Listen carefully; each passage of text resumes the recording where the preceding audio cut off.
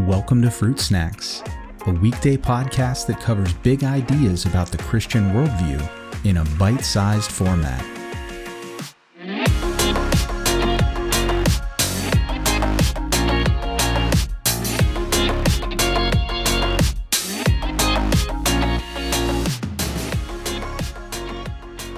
Hey everyone, welcome back to another week of Fruit Snacks. In this week, we're going to basically put a bow on our entire discussion of doctrine that we've had this season of Fruit Snacks by discussing the three victories of Jesus. And as I mentioned in last week's content, that when we look at it from sort of a bigger picture, there are at least three things that Jesus came to resolve and did resolve by his ministry and his death, burial, and resurrection here on earth. And so it's not as simple and as straightforward as Jesus coming just to die for sin, although that is one aspect, and we're going to discuss that today. But there are other things that Jesus came to resolve and to solve as well. And so by way of review, a lot of the content this week is going to call upon previous content and other discussions and passages of Scripture that we have visited throughout the course of this season, but we're going to do it in more of a systematic way so that it all sort of comes together and we see maybe a little bit of the bigger picture. So in today's episode, I want to start with what is probably the most obvious victory of Jesus, and that is that Jesus came to resolve the problem that we face, which we find in Genesis chapter 3. And that is, of course, when the serpent deceives Eve and therefore Adam into thinking that they won't die for their sin. He says, you're not going to really die. In fact, you're going to be more like God, and God doesn't want that. He lies to them and he deceives them into sinning, but it is as a result of that sin that death enters into the world. And so death is really the first problem that needs solving. It's the first sort of rebellion that we see in Scripture against God, and it is the first problem that we encounter or take on as human beings. And we see this in Romans 5:12, which we've looked at before, where Paul says, "Therefore, just as sin came into the world through one man, and death through sin, and so death spread to all men because all sinned." So death is what is spreading to all men because of Adam and because of his decision to willfully rebel against God.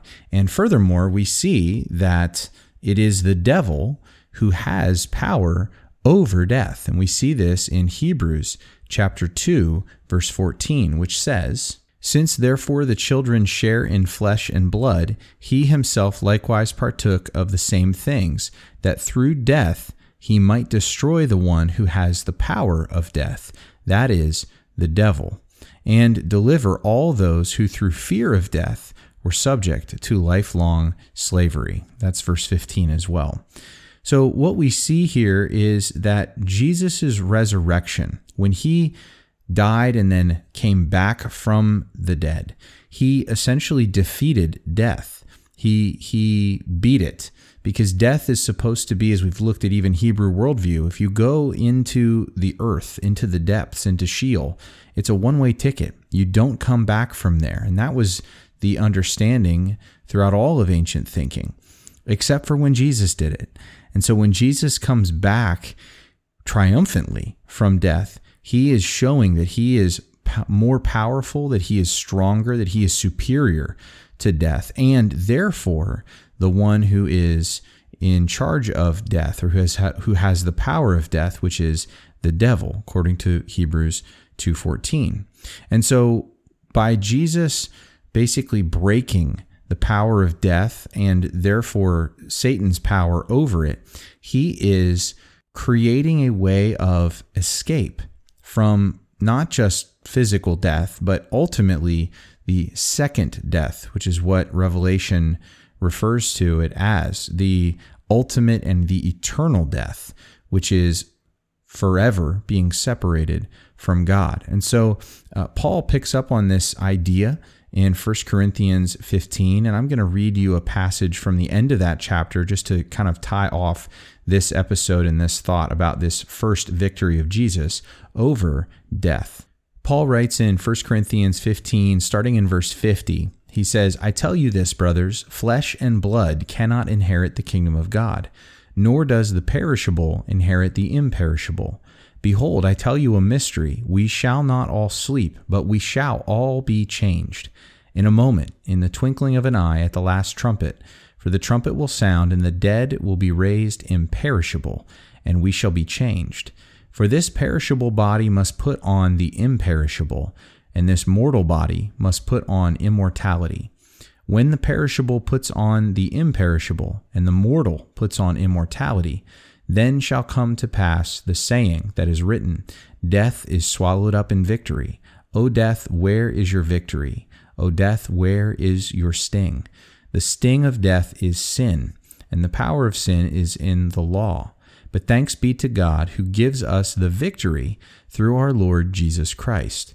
Therefore, my beloved brothers, be steadfast, immovable, always abounding in the work of the Lord, knowing that in the Lord your labor is not in vain." And so we see here that Jesus' victory over death does not necessarily mean that we won't die physically, but it means that we have a hope that once we die physically, we will inevitably, eventually be raised to new life that will last forever. And we will never experience the second death, the separation from God that lasts forever. Because of Jesus, because of his victory, we now can have victory over death as well. And that all the sting, all the consequence that comes from eternal death is now removed in Jesus Christ. And that is the first problem that Jesus solved with his ministry and his death, burial, and resurrection here on earth. And in the episodes that follow this week, we're going to look at 2 more victories of Jesus as well.